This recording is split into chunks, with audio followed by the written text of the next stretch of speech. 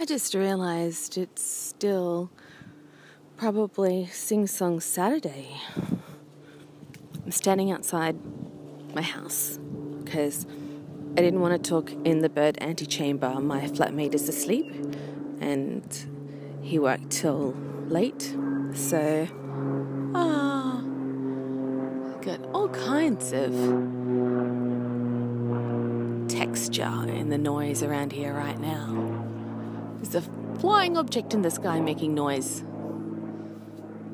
And it's not a bird.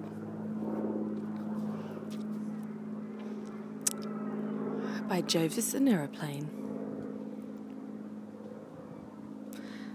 I have a big coffee stain down the front of my fluffy pink robe, which goes very nicely with my faux fur moccasins I got from a thrift store a couple of weeks ago. So I was thinking maybe I'd do a reading from the Life-Changing Magic of Not Giving a Fuck.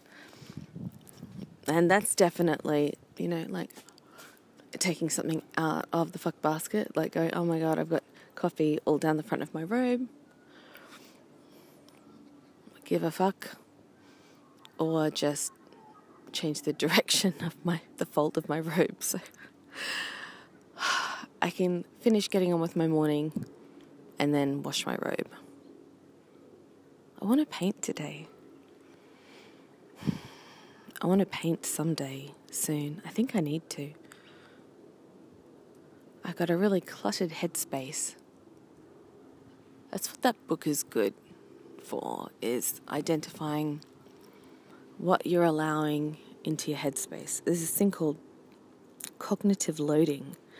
And even though the machine brain metaphors don't really hold up once you actually really understand the way the brain works and how different it is from a machine. However, it's still handy to use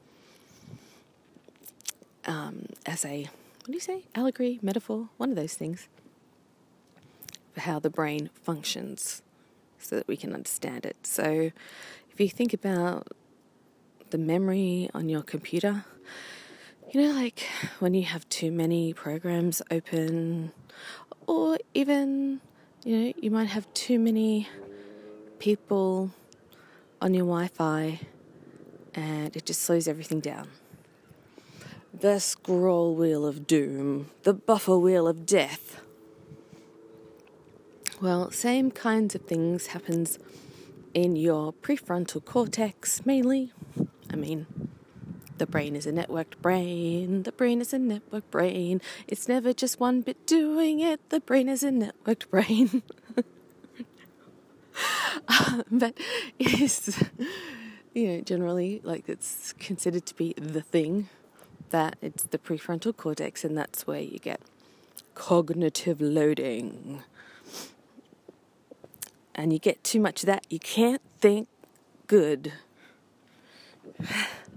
Oh, and there's a neighbour coming out right now, so I'm going to sort of just shuffle over to the letterbox where I've left the book, The Life-Changing Magic of Not Giving a Fuck. So I will end this segment and then do another one with the reading. I've just opened it up to page 51. What are some things I may or may not give a fuck about? Coming up next. What are some things I may or may not give a fuck about? If I were to make a list today of the things that are hanging out in my mental barn, it would include, but not limited to, 1. Planning my upcoming vacation. 2. Worrying about whether it's going to rain on my vacation. 3. The fact that Donald Trump is in the Republican front-runner for president. Side note, this author would not be happy right now. 4. Finishing writing this book so I can go on my vacation. As you know, if there are any items on my list that annoy, then I should. It says OT and so but I'm going blind, so I wasn't sure, like, is it the book or is it my face? That's the problem. Which side of this exchange? I think it is, I don't think OT is a word. Should not be giving my fucks to them. Vice versa with happiness.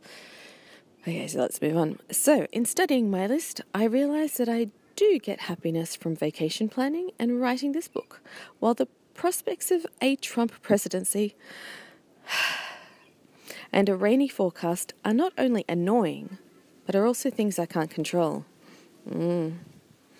Therefore, I should give my fucks to the former, too, and get ready to sweep the latter, too, out of my barn. Like a couple of piles of rotting hay and calcified horse manure. But the sweeping itself is step 2. We'll get there in due time, she says in parentheses. All right. That's all I'm going to read for now, because I'm trying to open this book one-handed. It ain't happening. So this has been a moment of me stepping out. I feel a bit like Arthur in Hitchhiker's Guide to the Galaxy in his bathrobe, like I'm standing outside in my bathroom.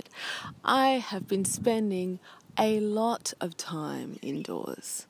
I am happy that I'm watching TV again. The fact that I'm doing it as like binge watching marathons, maybe not so happy about.